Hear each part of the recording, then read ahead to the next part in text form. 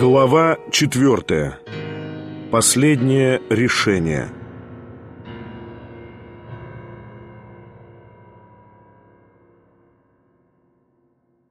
В это утро Петра Степановича многие видели. Видевшие упомнили, что он был в чрезвычайно возбужденном состоянии. В 2 часа пополудни он забегал к Гаганову, всего за день прибывшему из деревни и у которого собрался полон дом посетителей, много и горячо говоривших о только что происшедших событиях. Петр Степанович говорил больше всех и заставил себя слушать. Его всегда считали у нас за болтливого студента с дырой в голове. Но теперь он говорил об Юлии Михайловне, а при всеобщей суматохе тема была захватывающая. Он сообщил о ней в качестве ее недавнего и интимнейшего конфидента много весьма новых и неожиданных подробностей. Нечаянно и, конечно, неосторожно сообщил несколько ее личных отзывов о всех известных в городе лицах, чем тут же кольнул самолюбие. Выходило у него неясно и сбивчиво, как у человека нехитрого, но который поставлен, как честный человек, в мучительную необходимость разъяснить разом целую гору недоумений и который в простодушной своей неловкости сам не знает, с чего начать и чем кончить. Довольно тоже неосторожно проскользнуло у него, что Юлии Михайловне была известна вся тайна Ставрогина, и что она-то и вела всю интригу. Она де и его, Петра Степановича, подвела, потому что он сам был влюблен в эту несчастную Лизу, а между тем его так подвернули, что он же почти проводил ее в карете к Ставрогину. «Да, хорошо вам, господа, смеяться, а если б я только знал, чем это кончится», — заключил он. На разные тревожные вопросы о Ставрогине он прямо заявил, что катастрофа с Лебяткиным, по его мнению, чистый случай, и виновен во всем сам Лебяткин, показывавший деньги. Он это особенно хорошо разъяснил. Один из слушателей как-то заметил ему, что он напрасно представляется, что он ел, пил, чуть не спал в доме Юлии Михайловны, а теперь первый же ее и чернит, и что это вовсе не так красиво, как он полагает. Но Петр Степанович тотчас же защитил себя. «Я ел и пил не потому, что у меня не было денег, и не виноват, что меня туда приглашали. Позвольте мне самому судить, насколько мне быть за то благодарным». Вообще впечатление осталось в его пользу. Пусть он малый нелепый и, конечно, пустой, но ведь чем же он виноват в глупостях Юлии Михайловны? Напротив, выходит, что он же ее останавливал. Около 2 часов разнеслось вдруг известие, что Ставрогин, о котором было столько речей, уехал внезапно с полуденным поездом в Петербург. Это очень заинтересовало, многие нахмурились. Петр Степанович был до того поражен, что, рассказывают, даже переменился в лице и странно вскричал: «Да кто же мог его выпустить?» Он тотчас убежал от Гаганова, однако же его видели еще в 2 или 3 домах. Около сумерек он нашел возможность проникнуть и к Юлии Михайловне, хотя и с величайшим трудом, потому что та решительно не хотела принять его. Только 3 недели спустя узнал я об этом обстоятельстве от нее же самой, пред выездом ее в Петербург. Она не сообщила подробностей, но заметила с содроганием, что он изумил ее тогда вне всякой меры. Полагаю, что он просто напугал ее угрозой сообщничества, в случае, если б ей вздумалось говорить. Необходимость же попугать тесно связывалась с его тогдашними замыслами, ей, разумеется, неизвестными, и только потом, дней 5 спустя, догадалась она, почему он так сомневался в ее молчании и так опасался новых взрывов ее негодования. В 8 часу вечера, когда уже совсем стемнело, на краю города в Фомином переулке, в маленьком покривившемся домике, в квартире прапорщика Эркеля, собрались наши, в полном комплекте, впятером. Общее собрание назначено было тут самим Петром Степановичем, но он непростительно опоздал, и члены ждали его уже час. Этот прапорщик Эркель был тот самый заезжий офицерик, который на вечере у Вергинского просидел все время с карандашом в руках и с записной книжкой пред собою. В город он прибыл недавно, нанимал уединенно в глухом переулке у двух сестер старух-мещанок и скоро должен был уехать. Собраться у него было всего неприметнее. Этот странный мальчик отличался необыкновенную молчаливостью.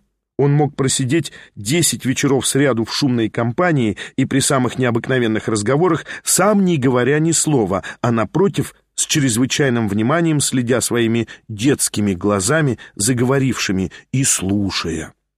Лицо у него было прихорошенькое и даже как бы умное. К пятерке он не принадлежал. Наши предполагали, что он имел какие-то и откуда-то особые поручения, чисто по исполнительной части. Теперь известно, что у него не было никаких поручений, да и вряд ли сам он понимал свое положение. Он только преклонился пред Петром Степанычем, встретив его незадолго. Если б он встретился с каким-нибудь преждевременно развращенным монстром, и тот под каким-нибудь социально-романическим предлогом подбил его основать разбойничью шайку и для пробы велел убить и ограбить первого встречного мужика, то он непременно бы пошел и послушался. У него была где-то больная мать, которой он отсылал половину своего скудного жалования. И как, должно быть, она целовала эту бедную белокурую головку, как дрожала за нее, как молилась о ней. Я потому так много о нем распространяюсь, что мне его очень жаль. Наши были возбуждены. Происшествия прошлой ночи их поразили, и, кажется, они перетрусили. Простой, хотя и систематический скандал, в котором они так усердно до сих пор принимали участие, развязался для них неожиданно. Ночной пожар, убийство Лебяткиных, буйство толпы над Лизой — все это были такие сюрпризы, которых они не предполагали в своей программе. Они с жаром обвиняли двигавшую их руку в деспотизме и неоткровенности. Одним словом, пока ждали Петра Степановича, они так настроили себя взаимно, что опять решились окончательно спросить у него категорического объяснения, а если он еще раз, как это уже и было, уклонится, то разорвать даже и пятерку, но с тем, чтобы вместо нее основать новое тайное общество пропаганды идей. И уже от себя, на началах равноправных и демократических. Липутин, Шиголев и знаток народа особенно поддерживали эту мысль. Лямшин помалчивал, хотя и с согласным видом. Вергинский колебался и желал выслушать сначала Петра Степановича. Положили выслушать Петра Степановича, но тот все еще не приходил. Такая небрежность еще больше подлила яду. Эркель совершенно молчал и распорядился лишь подать чаю, который принес от хозяек собственноручно в стаканах на подносе, не внося самовара и не впуская служанки. Петр Степанович явился только в 8:30. Быстрыми шагами подошел он к круглому столу пред диваном, за которым разместилась компания, шапку оставил в руках и от чаю отказался. Вид имел злой, строгий и высокомерный. Должно быть, тотчас же заметил по лицам, что бунтуют. «Прежде чем раскрою рот, выкладывайте свое. Вы что-то подобрались», — заметил он с злобной усмешкой, обводя глазами физиономии. Липутин начал от лица всех и, вздрагивавшим от обиды голосом, заявил, что если так продолжать, то можно самому разбить лобс. Они вовсе не боятся разбивать свои лбы и даже готовы, но единственно лишь для общего дела, общее шевеление и одобрение. А потому пусть будут и с ними откровенны, чтоб им всегда знать заранее, а то что ж будет? Опять шевеление, несколько гортанных звуков. Так действовать унизительно и опасно. Мы вовсе не потому, что боимся. А если действует один, а остальные только пешки, то один наврет, и все попадутся. Восклицание «Да, да», общая поддержка. Черт возьми! Чего же вам надо?» «А какое отношение с общим делом, — закипел Липутин, — имеют интрижки господина Ставрогина? Пусть он там принадлежит каким-то таинственным образом к центру, если только в самом деле существует этот фантастический центр. Да мы-то этого знать не хотим-с. А между тем совершилось убийство, возбуждена полиция, по нитке и до клубка дойдут». «Попадетесь вы со Ставрогиным, и мы попадемся», — прибавил знаток народа. «И совсем бесполезно для общего дела», — уныло закончил Вергинский. «Что за вздор? Убийство — дело случая, сделано Федькой для грабежа». «Странное, однако же, совпадение-с», — скорчился Липутин. «А если хотите, произошло через вас же». «Это как через нас?» «Во-первых, вы, Липутин, сами в этой интриге участвовали. А во-вторых, и главное, вам приказано было отправить Лебяткина и выданы деньги. А вы что сделали? Если б отправили, так ничего бы и не было». «Да не вы ли сами дали идею, что хорошо бы было выпустить его читать стихи?» «Идея не приказание. Приказание было отправить». «Приказание? Довольно странное слово. Напротив, вы именно приказали остановить отправку». «Вы ошиблись и выказали глупости и своеволие, а убийство — дело Федьки, и действовал он один из грабежа. Вы слышали, что звонят, и поверили, вы струсили. Ставрогин не так глуп, а доказательства — он уехал в 12 часов дня, после свидания с вице-губернатором. Если бы что-нибудь было, его бы не выпустили в Петербург среди бела дня». «Да ведь мы вовсе не утверждаем, что господин Ставрогин сам убивал». Ядовито и не стесняясь подхватил Липутин. «Он мог даже и не знать, ровно как и я. А вам самим слишком хорошо известно, что я ничего не знал, хотя тут же влез, как баран в котел». «Кого же вы обвиняете?» — мрачно посмотрел Петр Степаныч. «А тех самых, кому надобно города сжигать». «Хуже всего то, что вы вывертываетесь. Впрочем, не угодно ли прочесть и показать другим? Это только для сведения». Он вынул из кармана анонимное письмо Лебяткина к Лемпке и передал Липутину. Тот прочел, видимо, удивился и задумчиво передал соседу. Письмо быстро обошло круг. «Действительно ли это рука Лебяткина?» — заметил Шиголев. «Его рука», — заявили Липутин и Толкаченко, то есть знаток народа. «Я только для сведения, и зная, что вы так расчувствовались о Лебяткине», — повторил Петр Степанович, принимая назад письмо. «Таким образом, господа, какой-нибудь Федька совершенно случайно избавляет нас от опасного человека. Вот что иногда значит случай. Не правда ли поучительно?» Члены быстро переглянулись. «А теперь, господа, пришел и мой черед спрашивать», — приосанился Петр Степанович. «Позвольте узнать, с какой стати вы изволили зажечь город без позволения?» «Это что?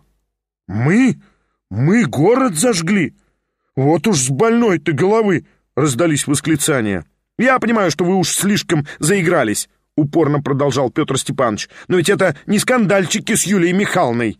Я собрал вас сюда, господа, чтобы разъяснить вам ту степень опасности, которую вы так глупо на себя натащили и которая слишком многому и кроме вас угрожает». «Позвольте, мы, напротив, вам же намерены были сейчас заявить о той степени деспотизма и неравенства, с которыми принята была помимо членов такая серьезная и вместе с тем странная мера», почти с негодованием заявил молчавший до сих пор Вергинский. «И так вы отрицаетесь? А я утверждаю, что сожгли вы одни и никто другой. Господа, не лгите, у меня точные сведения. Своеволием вашим вы подвергли опасности даже общее дело. Вы всего лишь один узел бесконечной сети узлов и обязаны слепым послушанием центру. Между тем, трое из вас подговаривали к пожару Шпигулинских, не имея на то ни малейших инструкций, и пожар состоялся». «Кто трое? Кто трое из нас?» «Третьего дня, в 4 часу ночи, вы, Толкаченко, подговаривали Фомку Завьялова в незабудке». «Помилуйте», — привскочил тот, — «я едва одно слово сказал, да и то без намерения, а так, потому что его утром секли и тотчас бросил. Вижу, слишком пьян. Если бы вы не напомнили, я бы совсем и не вспомнил. От слова не могло загореться. Вы похожи на того, который бы удивился, что от крошечной искры взлетел на воздух весь пороховой завод. Я говорил шепотом и в углу, ему на ухо. «Как могли вы узнать?» — сообразил вдруг Толкаченко. «Я там сидел под столом. Не беспокойтесь, господа, я все ваши шаги знаю. Вы ехидно улыбаетесь, господин Липутин. А я знаю, например, что вы 4-го дня исщипали вашу супругу в полночь в вашей спальне, ложась спать». Липутин разинул рот и побледнел.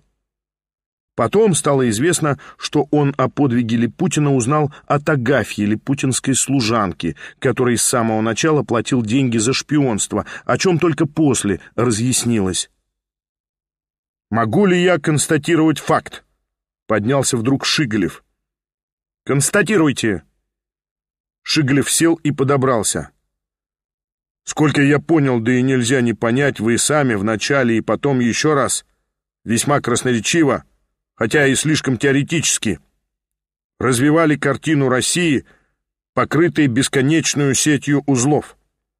С своей стороны, каждая из действующих кучек, делая прозелитов и распространяясь боковыми отделениями в бесконечность, имеет в задаче систематическую обличительную пропагандой беспрерывно ронять значение местной власти, произвести в селениях недоумение, зародить цинизм и скандалы, полное безверие во что бы то ни было, жажду лучшего и, наконец, действуя пожарами как средством народным по преимуществу, ввергнуть страну в предписанный момент, если надо, даже в отчаяние. Ваши ли это слова, которые я старался припомнить буквально? Ваша ли это программа действий, сообщенная вами в качестве уполномоченного из Центрального, но совершенно неизвестного до сих пор и почти фантастического для нас комитета? Верно, только вы очень тянете. Всякий имеет право своего слова. Давая нам угадывать, что отдельных узлов всеобщей сети, уже покрывшей Россию, состоит теперь до нескольких сотен, и развивая предположение, что если каждый сделает свое дело успешно, то вся Россия к данному сроку, по сигналу... «Ах, черт возьми, и без вас много дела!» — повернулся в креслах Петр Степанович. «Извольте, я сокращу и кончу лишь вопросом. Мы уже видели скандалы, видели недовольство населений, присутствовали и участвовали в падении здешней администрации и, наконец, своими глазами увидели пожар. Чем же вы недовольны? Не ваша ли это программа? В чем можете вы нас обвинять?» «В своеволии!» — яростно крикнул Петр Степанович. «Пока я здесь, вы не смели действовать без моего позволения. Довольно! Готов донос, и, может быть, завтра же или сегодня в ночь вас перехватают. Вот вам, известие верное». Тут уже все разинули рты. «Перехватают не только как подстрекателей в поджоге, но и как пятерку. Доносчику известна вся тайна сети. Вот что вы напрокудили!» «Наверное, Ставрогин!» — крикнул Липутин. «Как? Почему Ставрогин?» Как бы осекся вдруг Петр Степанович. Черт!» — спохватился он тотчас же. «Это Шатов!» «Вам, кажется, всем уже теперь известно, что Шатов в свое время принадлежал делу. Я должен открыть, что, следя за ним через лиц, которых он не подозревает, я, к удивлению, узнал, что для него не тайна и устройство сети, и, одним словом, все. Чтобы спасти себя от обвинения в прежнем участии, он донесет на всех. До сих пор он все еще колебался, и я щадил его. Теперь вы этим пожаром его развязали. Он потрясен и уже не колеблется. Завтра же мы будем арестованы как поджигатели и политические преступники». «Верно ли? Почему Шатов знает?»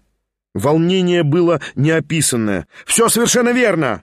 Я не вправе вам объявить пути мои и как открывал, но вот что покамест я могу для вас сделать. Через одно лицо я могу подействовать на Шатова, так что он, совершенно не подозревая, задержит донос, но не более как на сутки. Дальше суток не могу. Итак, вы можете считать себя обеспеченными до послезавтрава утра». Все молчали. «Да отправить же его, наконец, к черту!» — первый крикнул Толкаченко. «И давно бы надо сделать!» — злобно ввернул Лямшин, стукнув кулаком по столу. «Но как сделать?» — пробормотал Липутин. Петр Степанович тотчас же подхватил вопрос и изложил свой план. Он состоял в том, чтобы завлечь Шатова для сдачи находившейся у него тайной типографии в то уединенное место, где она закопана, завтра, в начале ночи, и уж там и распорядиться.